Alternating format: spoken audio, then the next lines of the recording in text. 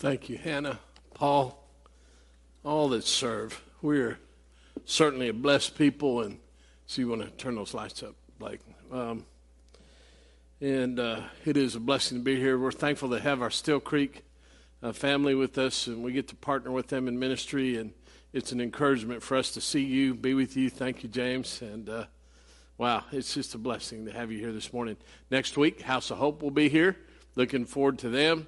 It's always a blessing to be with them as well. And so, Don, I'm preaching there tonight, so if you want to make the trip to House of Hope, we can do that, Madisonville. Anybody that you want to participate, the House of Hope in Madisonville has a Sunday night service at 6 o'clock, and it is a blessing to be there. They're a pretty passionate group, and it is a blessing to worship with them. We have camp. Those of you who are going to Camp Frontier leaving today, this afternoon, pretty quickly, most of you right after church, you know your check-in times. There was a thought that maybe they wouldn't have it this week because of coronavirus. All those issues were resolved. And so Frontier Camp parents, you've got to be excited about that. You get a break from your kids, not that you need one for 1 week. But so we have that happening. So we will have our Wednesday night Bible class that we've just started. First week was a good kickoff for us, and we had good attendance, great volunteers, 7 to 8 o'clock. It's just running through a total of 12 weeks now through the summer. So we will have our Wednesday night Bible class. We will not have Zim this week, or Zion Youth Ministry, because the majority of our kids are going to be at camp. So those are just some of the things you need to know about. And then two other, when you leave today or you're driving by, we have a new sign out front. The old sign was coming undone, and it's absolutely beautiful. It really sets off the whole building as you see it. And we owe Jeff Plotz just a debt of gratitude. He designed it. They designed it. He put it up. He's probably mad at me for saying anything about it.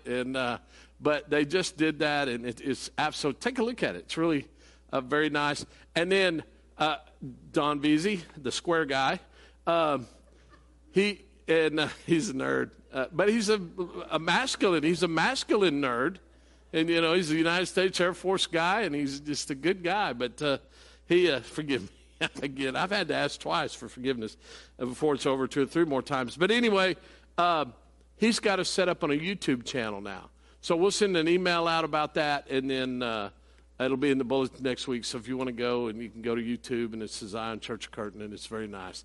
So the next verse in the scripture reading that Paul read was verse 2 of chapter 2 of 1 Corinthians, and it's the verse.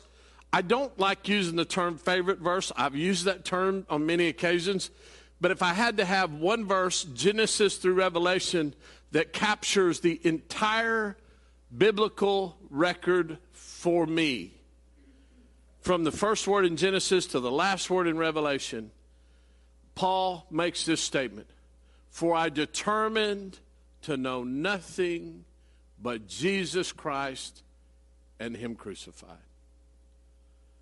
He writes most of the New Testament.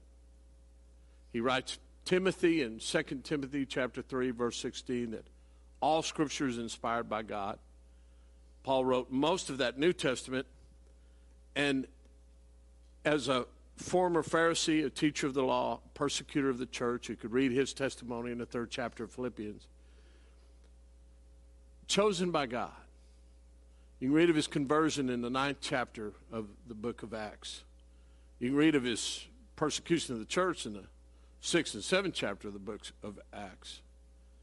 But his statement to the Corinthians, and Paul read it, wonderfully read about the message of the cross and the wisdom of God and the foolishness of men. But this verse, "I determined to know nothing among you except Jesus Christ and Him crucified." Every single word in the Bible, every word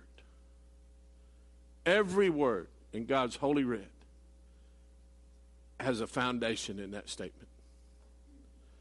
We've been studying in Philippians, the opening statement that Paul makes in Philippians chapter 1 is that I'm confident that he who began a good work in you will complete it till the day of Christ.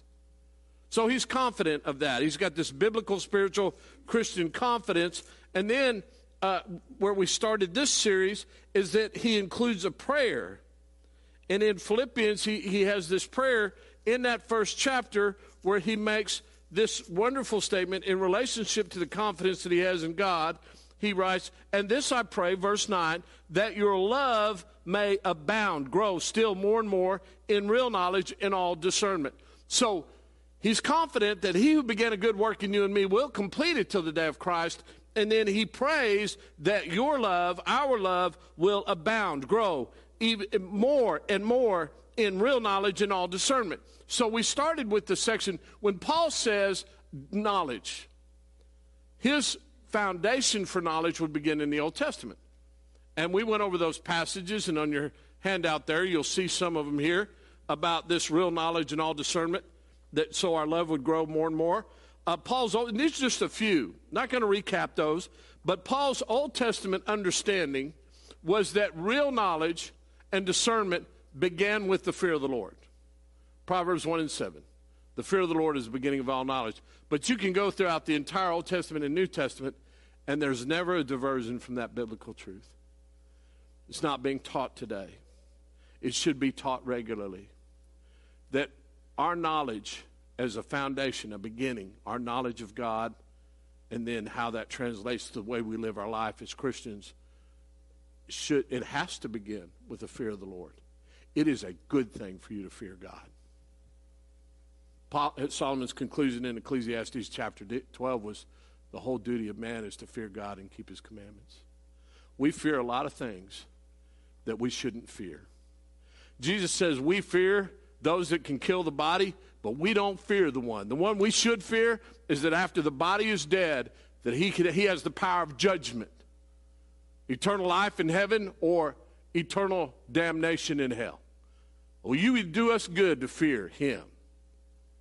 We love him, but our knowledge begins with fear. So now moving forward, though, then this statement about, I determine to know nothing among you except Jesus Christ and him crucified.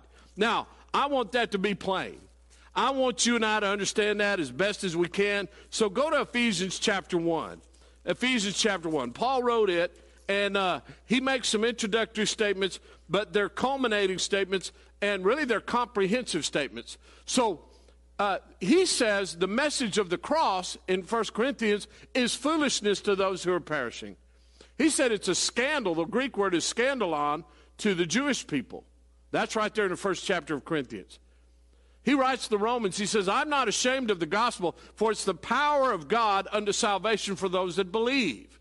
So you pull all this together, all this inspired scripture and verses that have to do with knowledge, Old Testament, New Testament, and now you and I are Christians. We live here in America, and it's 2021, and we've just experienced a pandemic. I don't guess we're through with that. I guess we'll be through with that when the government says we are.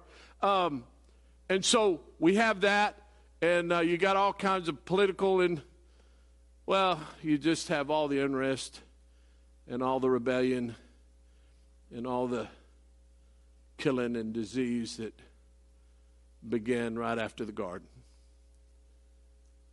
And Eve and Adam's sin went from the rebellion of eating something God told them not to eat to then being expelled from the garden to their first two sons, one killing the other. Cain killed Abel. And we've been killing each other since that very moment. Men and women and parents. And we've been masters at killing. We don't need a gun to kill. We don't need a rock to kill. We don't need a bomb to kill. We use it, but we just kill. And we do it over geography, and we do it out of just plain simple evilness. And me, if you're a Christian, you, living in the world that we live in today,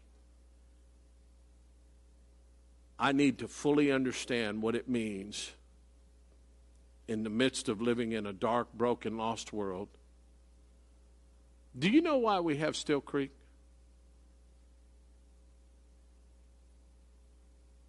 Do you know why we have a House of Hope? Residential treatment facilities?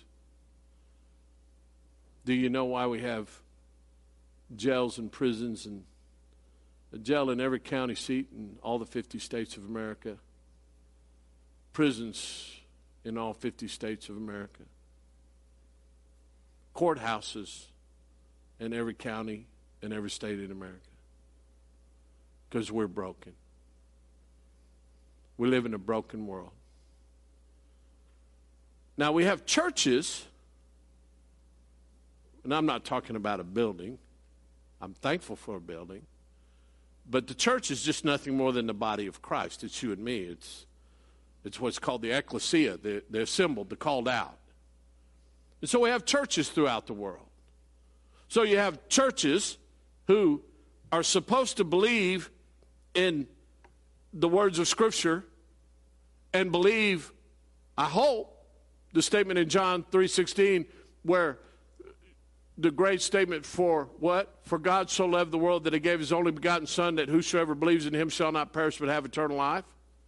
That statement's repeated over and over and over and over throughout history. Since the moment it was said 2,000 years ago. And in fact, you can turn on a football game on Sunday, and a lot of times in the end zone, somebody will be throwing John 3:16, that famous verse. And so we got people called out, assembly, ecclesia, the body of Christ, the kingdom of God, the children of God, the church that meet throughout the world. And we're supposed to be united on the basis of a message and our faith in that message. It's not our faith.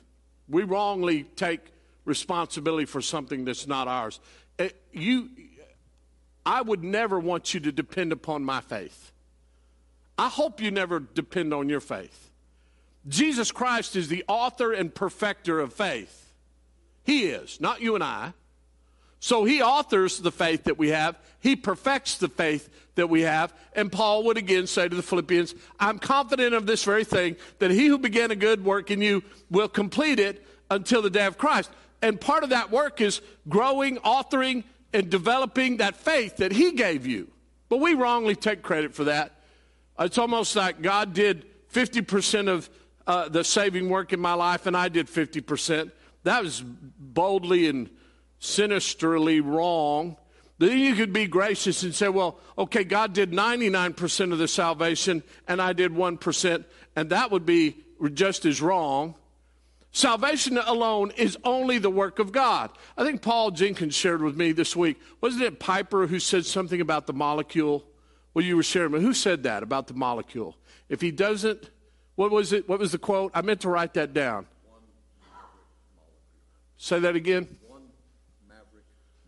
Yeah. That's not completely set in the universe as it's supposed to be. Yeah. Then God is inside. So I want you to hear that. If you had one maverick molecule, one maverick that existed in all the universe, God is not sovereign. That'd be, you think of that. But God is sovereign. And so really quickly, I want to move through this because for you and I to be a Christian in a dark, broken world, in the midst of a sovereign God who has saved me all by himself, and he's developing faith in me, he's doing this work, and the prayer is that my love would grow in real knowledge and discernment, and real knowledge and discernment is, I presume, and I determine to know nothing but Jesus Christ and him crucified. Nothing.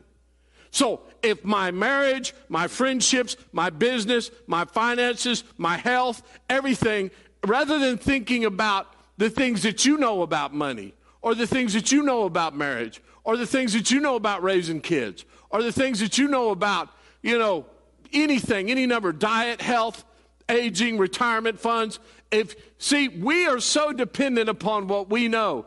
Take any of those categories, and not only those, but every category in your life, and say, now, I'm going to study this, I'm going to learn this, based upon the knowledge of Jesus Christ and Him crucified. So, for instance, marriage, it's the obvious one. It's easy. They're all easy, really. But in Ephesians chapter 6, so if I say, I'm married, and Dr. Phil has some advice on marriage, and there's a jillion books, self-help books about marriage, and so I learn that, and I read that, and, well, that makes pretty good sense to me. And then soap operas have, Hollywood scripted stories about marriage. So it's just knowledge, right? But now, go to Ephesians chapter 6, and here is knowing something in light of Jesus Christ and Him crucified. So instead of knowing what Dr. Phil or Oprah or, a self-help guru or somebody, a Hollywood scriptwriter or a poet or a songwriter would write you about marriage and love, here's the one, knowing Jesus Christ and Him, the knowledge of knowing Jesus Christ and Him crucified. Husbands, love your wife as Christ loved the church. That's the only marital advice any husband ever needs.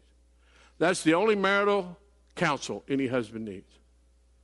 Wives, honor yourselves. Honor your husbands as to the Lord. That's the only knowledge you need to know. And it's all based upon the crucifixion of Jesus. If I don't know how to love my wife as to the Lord, as the Lord loved, all I have to do is look to that cross. Now I know everything I need to know about loving my wife. It happened right there, Jesus Christ and Him crucified.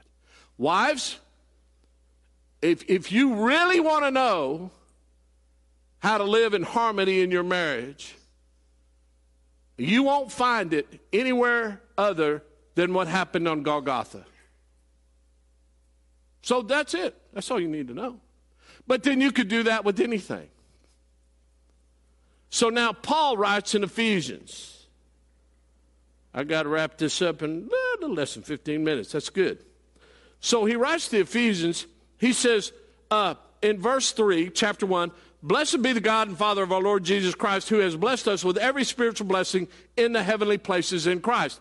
Read that again. Blessed be the God and Father of our Lord Jesus Christ, who has blessed us with every spiritual blessing in the heavenly places in Christ. The entire letter then, every single verse, every single adjective, every single noun, verb, adverb, punctuation mark, question, any has to do with him proving that statement. The entire book is the proof of this statement. So if you wanted to know what every spiritual blessing in the heavenly places in Christ Jesus was, all you'd have to do is read. You could just start in verse 4 and go through, and you would know. And then you wouldn't have to depend upon your own thoughts about blessings. We say, well, this is a blessing. Well, maybe it is. But right here, here's the first one. And this has to Jesus Christ and Him crucified. Verse 4, just as He chose us in Him before the foundation of the world, that we should be holy and blameless before Him in love. Number one, the saddest thing in the world for me is a child that is born that no one wants.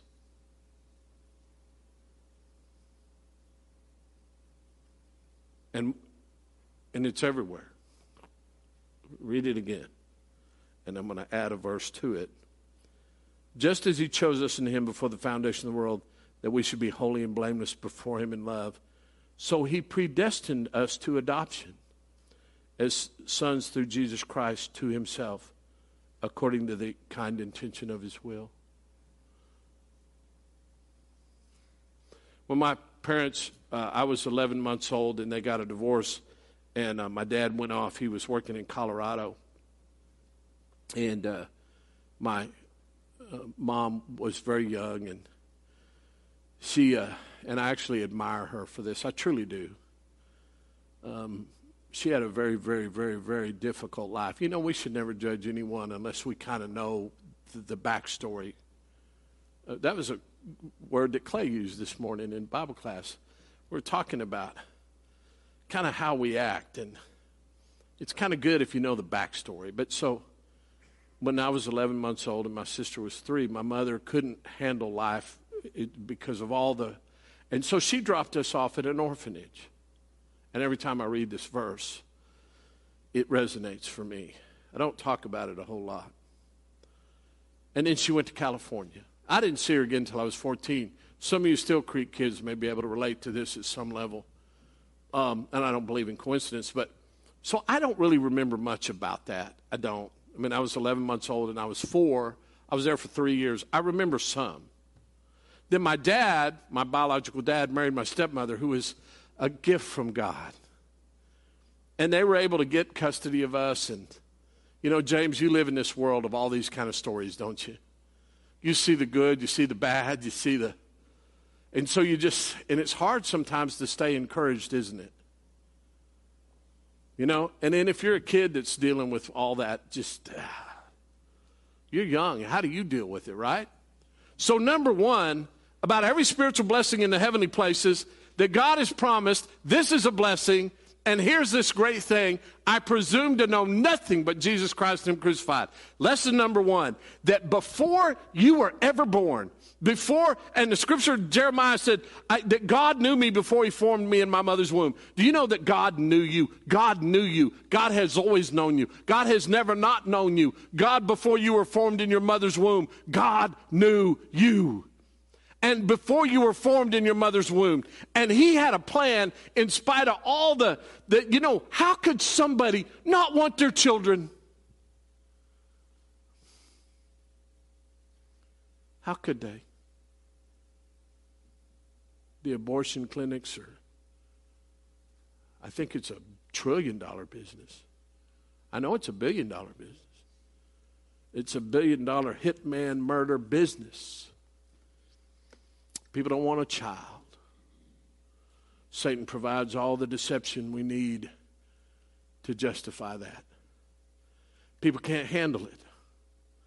And so we have all these things. Government. The government doesn't know how to handle it. Praise God you have a Still Creek. Praise God you have a place where somebody said, here's what we know. We know Jesus Christ and Him crucified. We know Him that is greater than any government, institution, and entity. We know Him that is greater than all the darkness and evil and abortion clinics and whatever. And we're going to live by faith. And we're going to provide a place that God has authored and perfected by faith. Because we serve a risen Savior. And He's risen because He submitted Himself to the point of death. And here's the beauty. Don't ever forget this. Listen.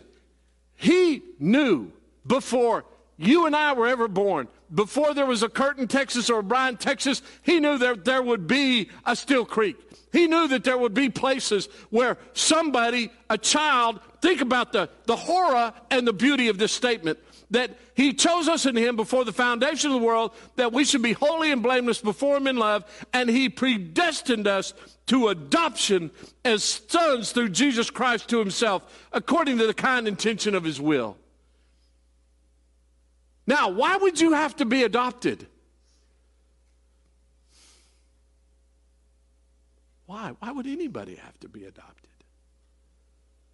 Maybe you would... My mom and dad loved me. We live in a healthy, loving relationship, and you know what? You still, you know, you have to be, you and I have to be adopted by God. Because even with the best parents in the world, we have the burden of sin. David writes about it in the 51st Psalm.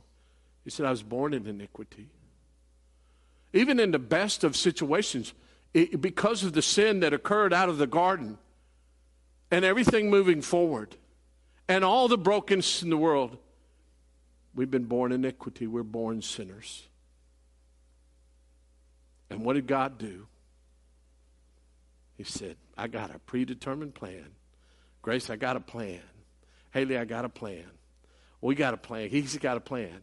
And He never has a random moment. God never says, there's no, what do you call it, a maverick molecule, Paul? There's no maverick molecule. There's never a moment where God's sitting over there, Clay, and He's thinking, you know, I don't know. What am I going to do on June 13th in 2021. What I don't know. I'm just waiting for Allison to make some kind of decision over here. Really? We have this foolish impression of God. And the inspired scripture that has to do with Jesus Christ and him crucified is that he already knew. And in his knowledge, he said, before this whole thing ever is put in place, there's going to be a moment in time. There's going to be a place in history. There's going to be a place called Golgotha. There's going to be a piece of wood. There's going to be my son.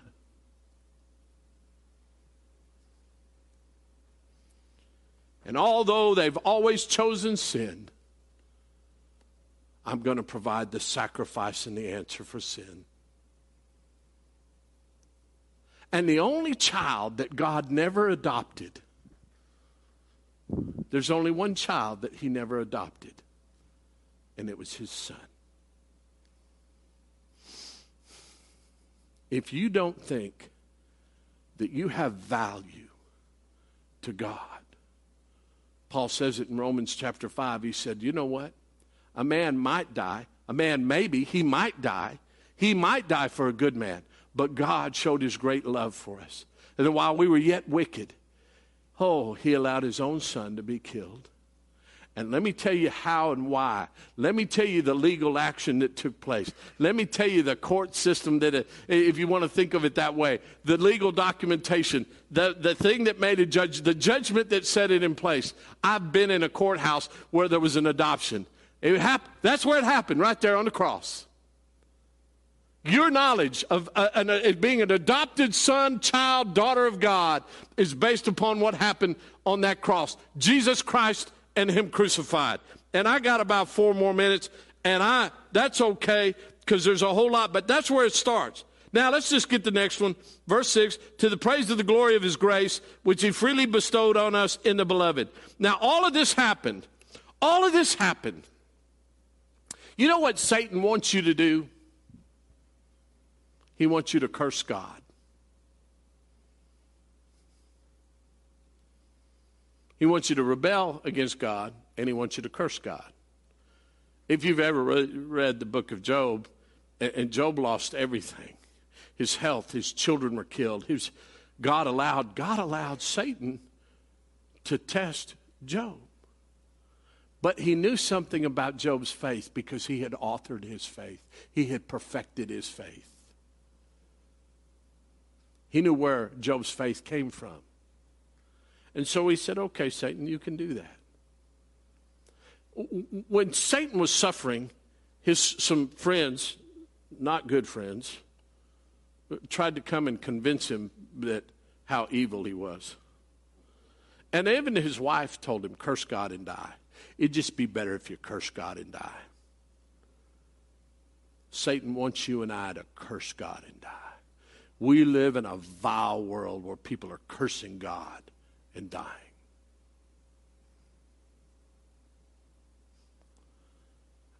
And because of Jesus Christ and him crucified and the knowledge, we can look at verse 6 and say, something happened.